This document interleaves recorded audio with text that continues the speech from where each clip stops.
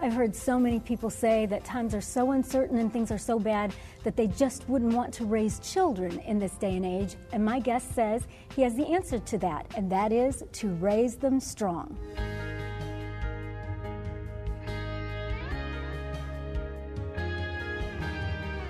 I'm Monica Schmelter. I'm glad that you could join me today for Bridges, where we bring you hope for the journey.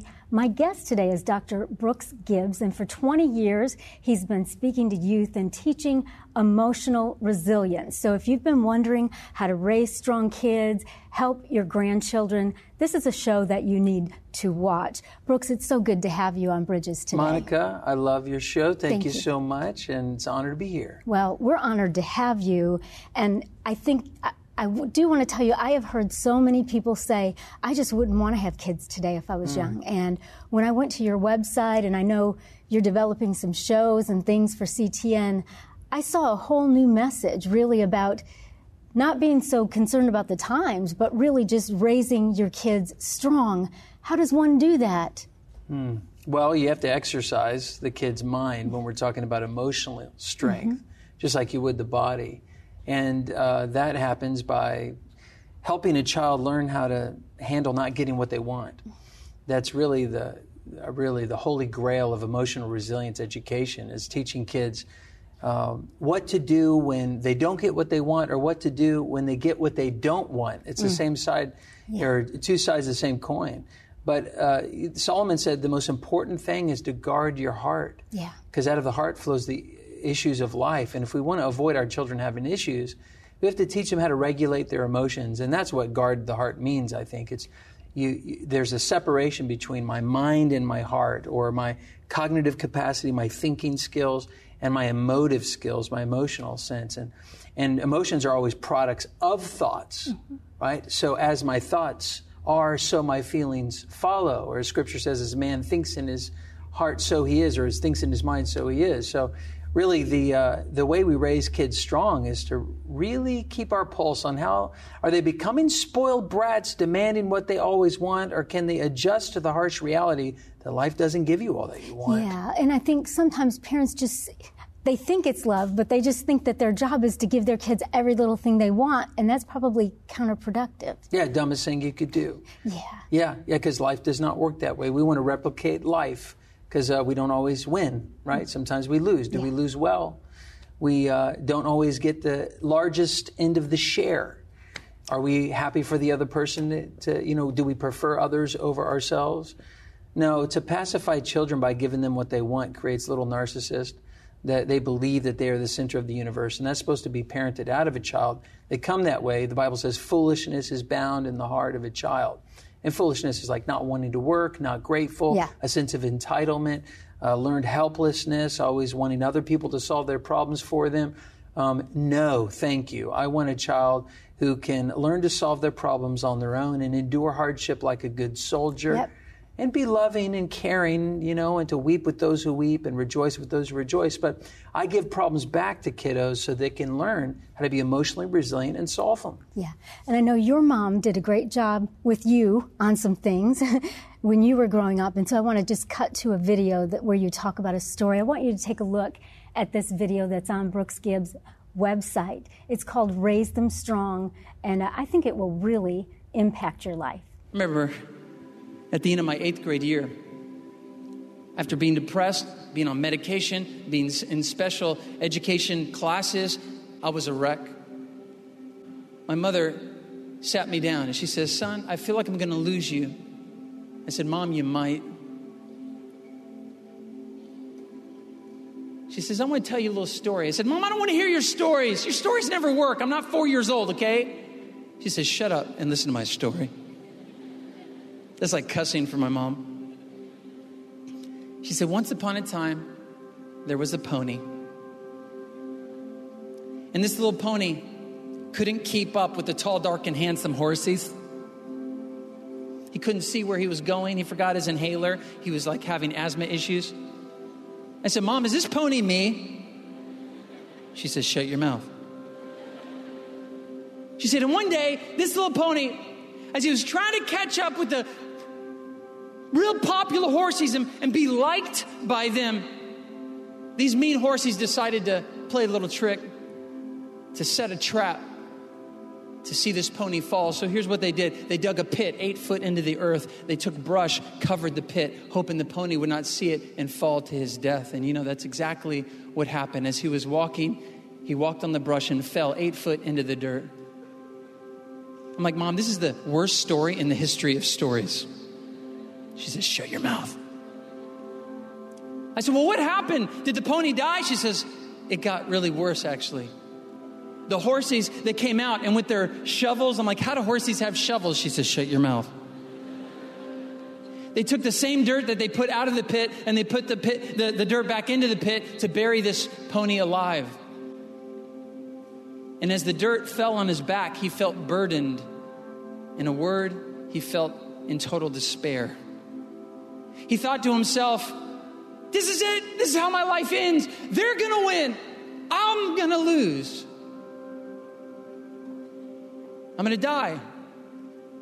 And the more dirt they put into the pit, the more it weighed the pony down until he was so overwhelmed he was about to collapse. But then a thought came to him. I'm not going out this way. I'm not going to let him win. I'm going to be smarter than this. And you know what he did? He shook it off. And he stomped it down and it got a little higher. And the more dirt they put in to bury him alive, landed on his back, he shook it off. And he stomped it down and it got a little higher. And the more dirt they put down, my mom was telling me this story, the more dirt they put on his back, he just shook it off. And he stomped it down and he shook it up. And he stomped it down and he shook it up. I'm like, Mom, that's disgusting. Stop. She's like, no, you need to get through this in your head. I hope this will never leave your mind. You need to know, you need to shake it off. I stomp it down. You need to shake it off. I stomp it down. You need to shake it off. I stomp it down. I'm like, Mother, stop it. It's totally inappropriate. She says, you got to shake it off. Stomp it down. And the more hate that people put on you to bury you alive, shake it off. Why? Because this pony was able to shake enough dirt off his back and stomp down enough of the dirt to rise. He rose all the way to the top and he walked right out of that pit and he gained the respect of his abusers. But more importantly, he gained self-respect that he was not going to let anyone bury him alive.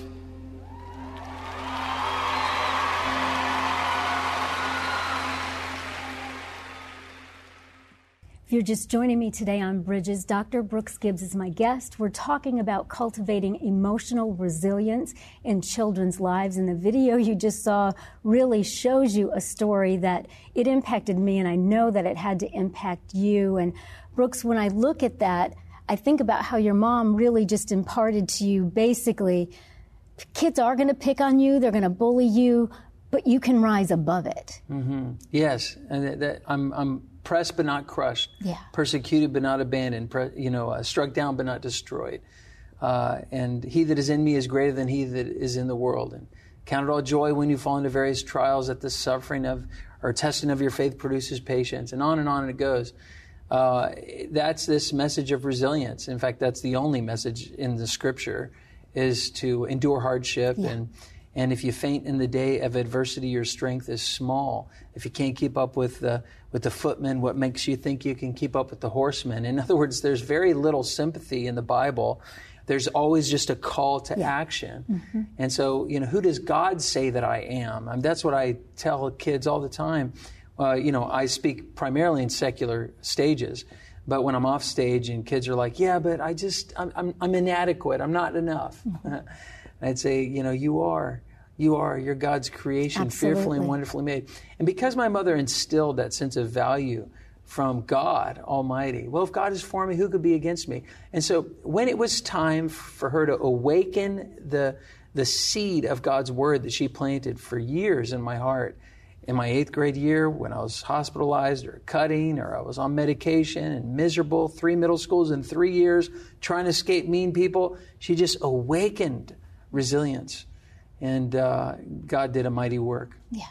I mean, I look at the work that you're doing now, and you really know it as an expert, but in your personal experience, cutting, having to be medicated, you know what it's like not to have emotional resilience and to let the comments and mean things that other people do really impact you, but you're a story of raising above it. Yeah, and it frustrates me to no end that students don't realize the power that they have, whether or not something offends them. I actually thought like physical aggression, someone beating me up, was the same as emotional aggression, someone leaving me out of a group. In other words, if they would do that, then I would automatically get hurt. But that's not how it works. Yes, if someone hits me with a stick or a stone, I might break my bone, but a word has to process through my mind before it decides to hurt my heart or break my heart. My Grandma Jody said, if you want to break my heart, you have to go through my mind first.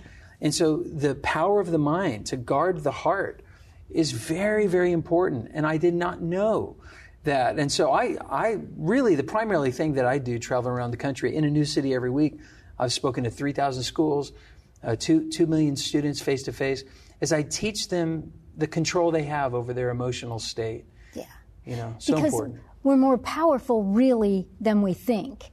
Because when you say kids don't know that, right? Mm-hmm. There are lots of adults that don't know that. They're still processing. They're still traumatized by things that were said and done in their youth. And really what your message is that we can rise above that. When I looked at your website, Brooks, and I saw that your viral videos have amassed millions of views, I mean, clearly it's resonating with people. There's a need out there for parents, for children to know we've got to have emotional resilience. Yeah, and it really starts, I think, modeling at home with parents, teaching them how to not be offended by something. And when someone asks me, what do you really, really teach, though? And I say, well, I teach people how to not be offended and it's usually managing your expectations. Mm-hmm. Because the same mean person can say the same mean thing to another kid, but when they say it to your kid flies off the handle in anger. Yeah. So it's not the mean behavior or the mean words that is the cause of the emotional distress. It's your child's demands that he must not, ought not, should not say that to me. And the rigid demands are what sets the child up for offense. And offense it's a very dangerous thing. The victim mindset is a very dangerous mindset. Yeah. And the Bible says it's a man's glory to overlook an offense. That's a virtue. And so that's what we need to teach kids. Look, unless you hurt my body or property or my loved one's body or property, I'm not going to be offended. There's no need to give you the satisfaction of evoking out of me a negative reaction. Exactly, because it's so much time and attention. We've got to take a break. I want you to stay with us. We'll be right back here on Bridges in just a moment. Hi, everyone. If you've been injured in an accident that was not your fault, listen up. We have legal professionals standing by to answer your questions for free. Call now and find out if you have a case and how much it's potentially worth. Call 800-497-4410. I'm here with spokesman John Wolf. So, John, tell everyone listening who should call right now. Well, Maria, first off, thank you for having me here. It's always nice to answer the listeners' questions. Now, as far as who should call in, anyone who's been injured in an accident and think you deserve compensation, give us a call right now. 800-497-4410. You'll find out if you have a case and how much it's potentially worth. Thanks, John. You heard it, folks. Take advantage of this opportunity and call now. 800-497-4410. Advertisement sponsored by Legal Help Center. May not be available in all states. Join the Bridges community on Facebook. Visit Facebook and search for Bridges with Monica. We would love to connect with you. Don't give in. God's word says you're an overcomer. If you hadn't done blah, blah, blah, this wouldn't have happened. And let me say this to you. If you think that you are in a mess of your own making, you are still an overcomer. When that temptation comes, you want to make sure that you are dressed for battle. Therefore, put on every piece of God's armor so you will be able to resist the enemy in the time of evil. It takes training. It takes discipline. And so when you're fighting that good fight of the faith, you take your story, whatever it is, and you saturate it in faith, and you fight for it. Visit monicaschmelter.com to schedule Monica to speak at your next event. So Dr. Brooks Gibbs is my guest here today on Bridges. We've been talking about cultivating emotional resilience in the lives of your children, your grandchildren, and now we're going to open up the conversation on what is love. Now, Brooks. Love shines brightest against the backdrop of an enemy. I think that's the most amazing thing. While we were at enmity with God, He died for us through the Lord Jesus Christ, and He loved us, and we love Him because He first loved us. So love is really, I think, designed for that, and it really is two things, which makes sense. If it shines brightest against the backdrop of an enemy, it's patient, it's long-suffering, it's resilient, in a word, and it's kind. It's unmerited niceness, especially when you don't deserve it. What's amazing to me is that I've been in the anti-bullying movement for 23 years, since Columbine in '99, and I remember studying the origins of the word bully, and the word bully actually means love. In 1560, it's a Shakespearean term. I bully you meant I love you. It never meant anything negative. And then 100 years ago, it meant good. Teddy Roosevelt called the White House the bully pulpit, a pulpit to do the most good, or bully for you. He used bully in every speech. Wow. And they still do that in Europe today. But today it means enemy. Yeah. And as a believer, as a psychologist, as someone who kind of overlays the history of the word with the lens of psychology and theology, I think that is Jesus speaking the whole time. What do we do when we have an enemy, which is what bully means today?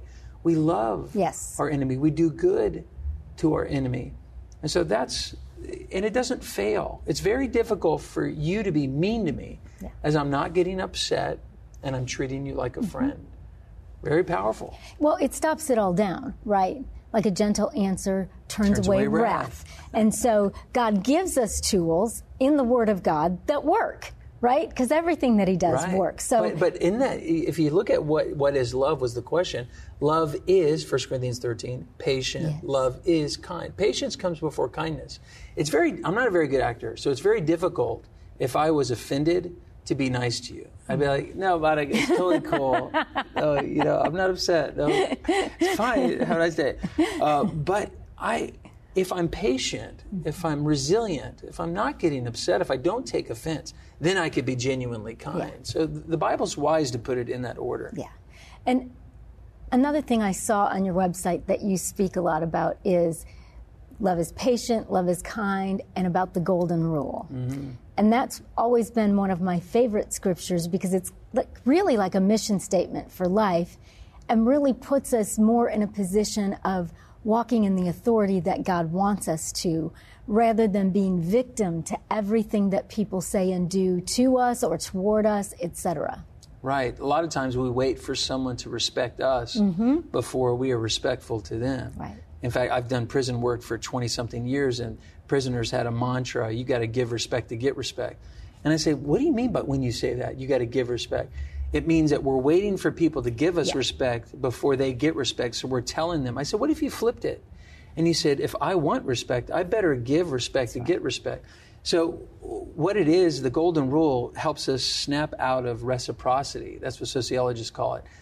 Projecting, or reflecting the attitude other people project. You're nice to me, I want to be nice to you. That's reciprocity. You're mean to me, I want to be mean to you. So the golden rule was the first time in human history that ethic of reciprocity, as Aristotle taught it, he says, no, you control that reciprocity. So no matter how they're treating you, you treat them the way you want to be treated. From what I understand, Jesus was the first one to put it in the positive, and it's been around thousands of years. But it is true, and I demonstrate that all over the country. My videos have been translated in 20 languages around the world.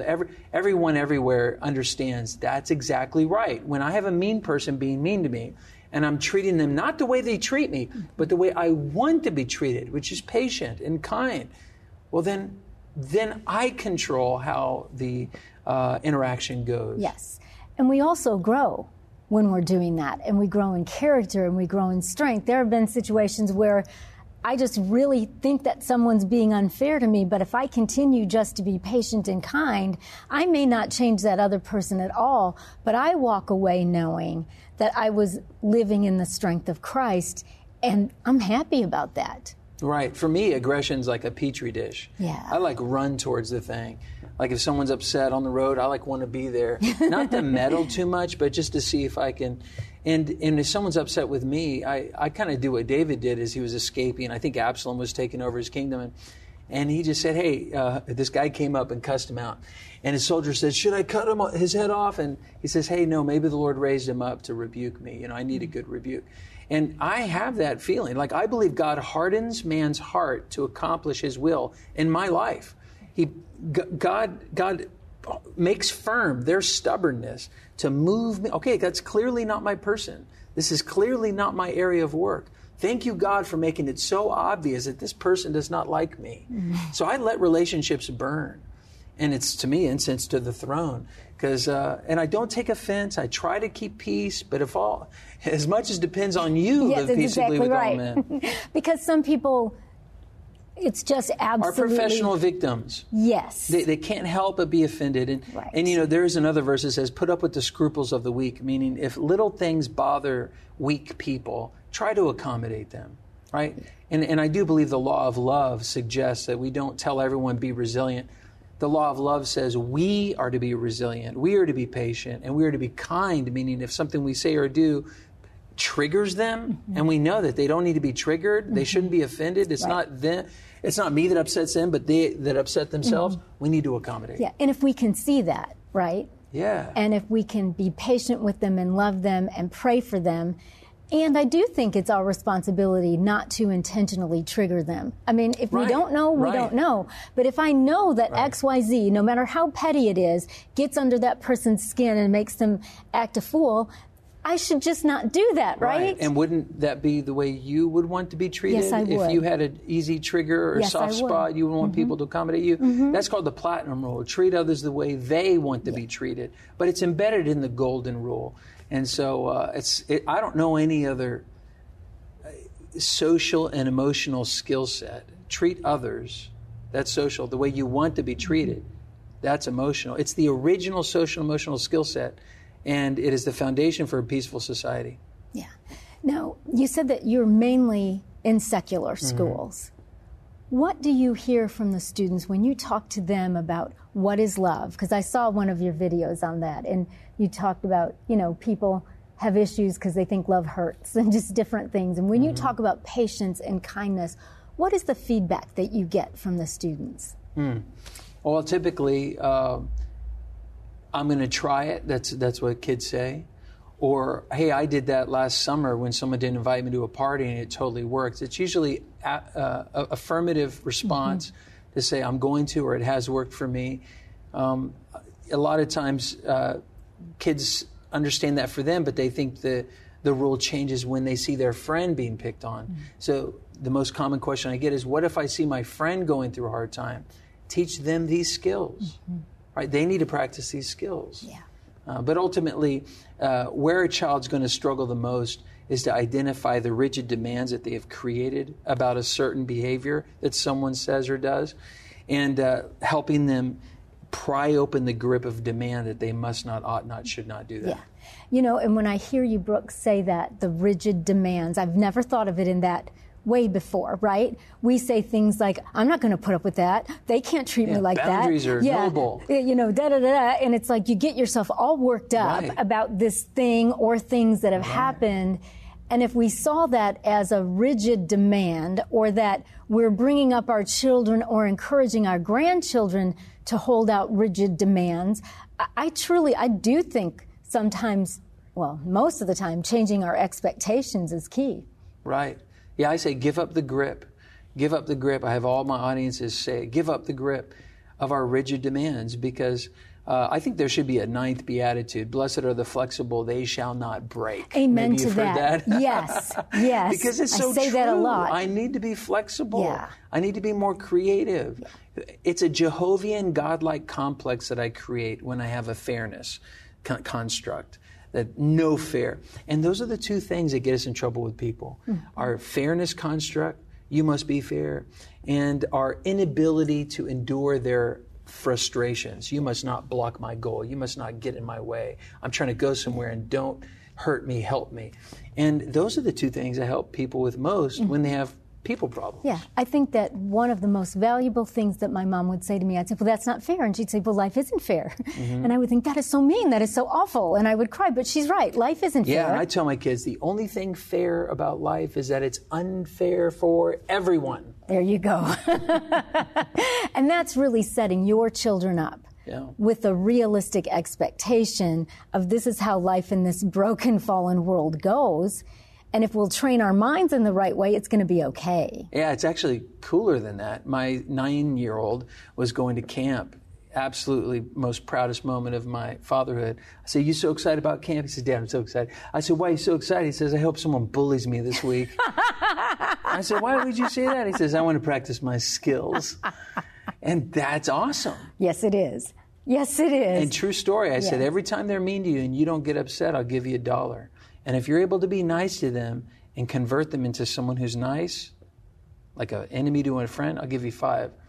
Absolutely true story. $43 that week he made. I had to learn first day, you don't kick kids in the shin to get them to be mad at you. He needed money, right? So he would get them upset with them. I said, hey, no more of that. But $43 he made, and he's one of the most resilient persons I know. That's awesome.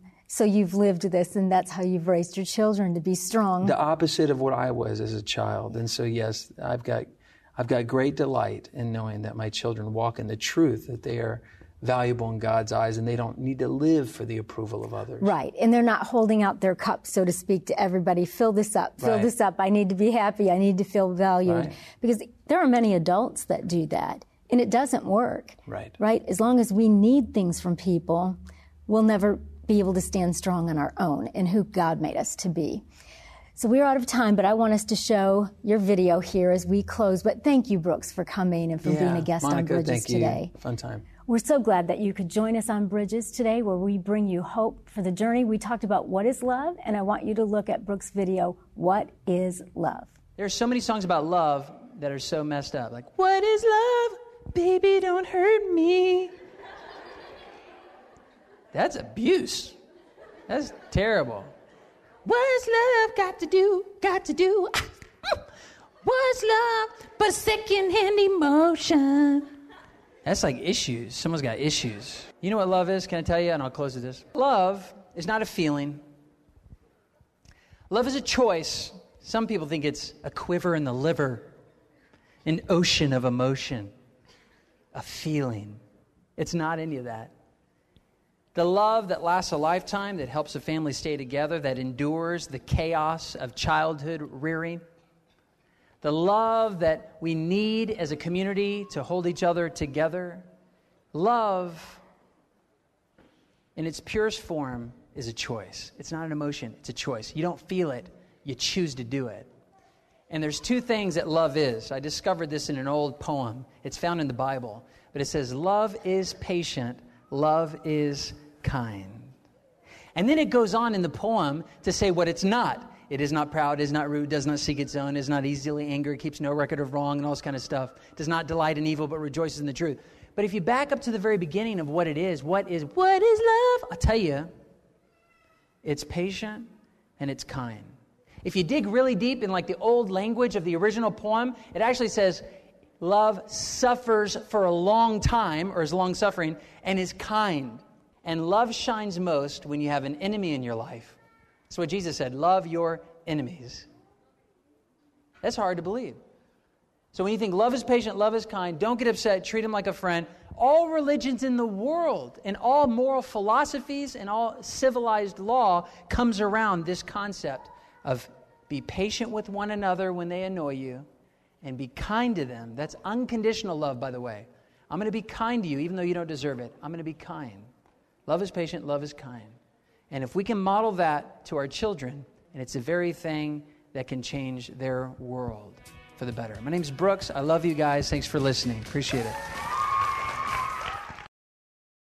What do you do when the world around you is falling apart?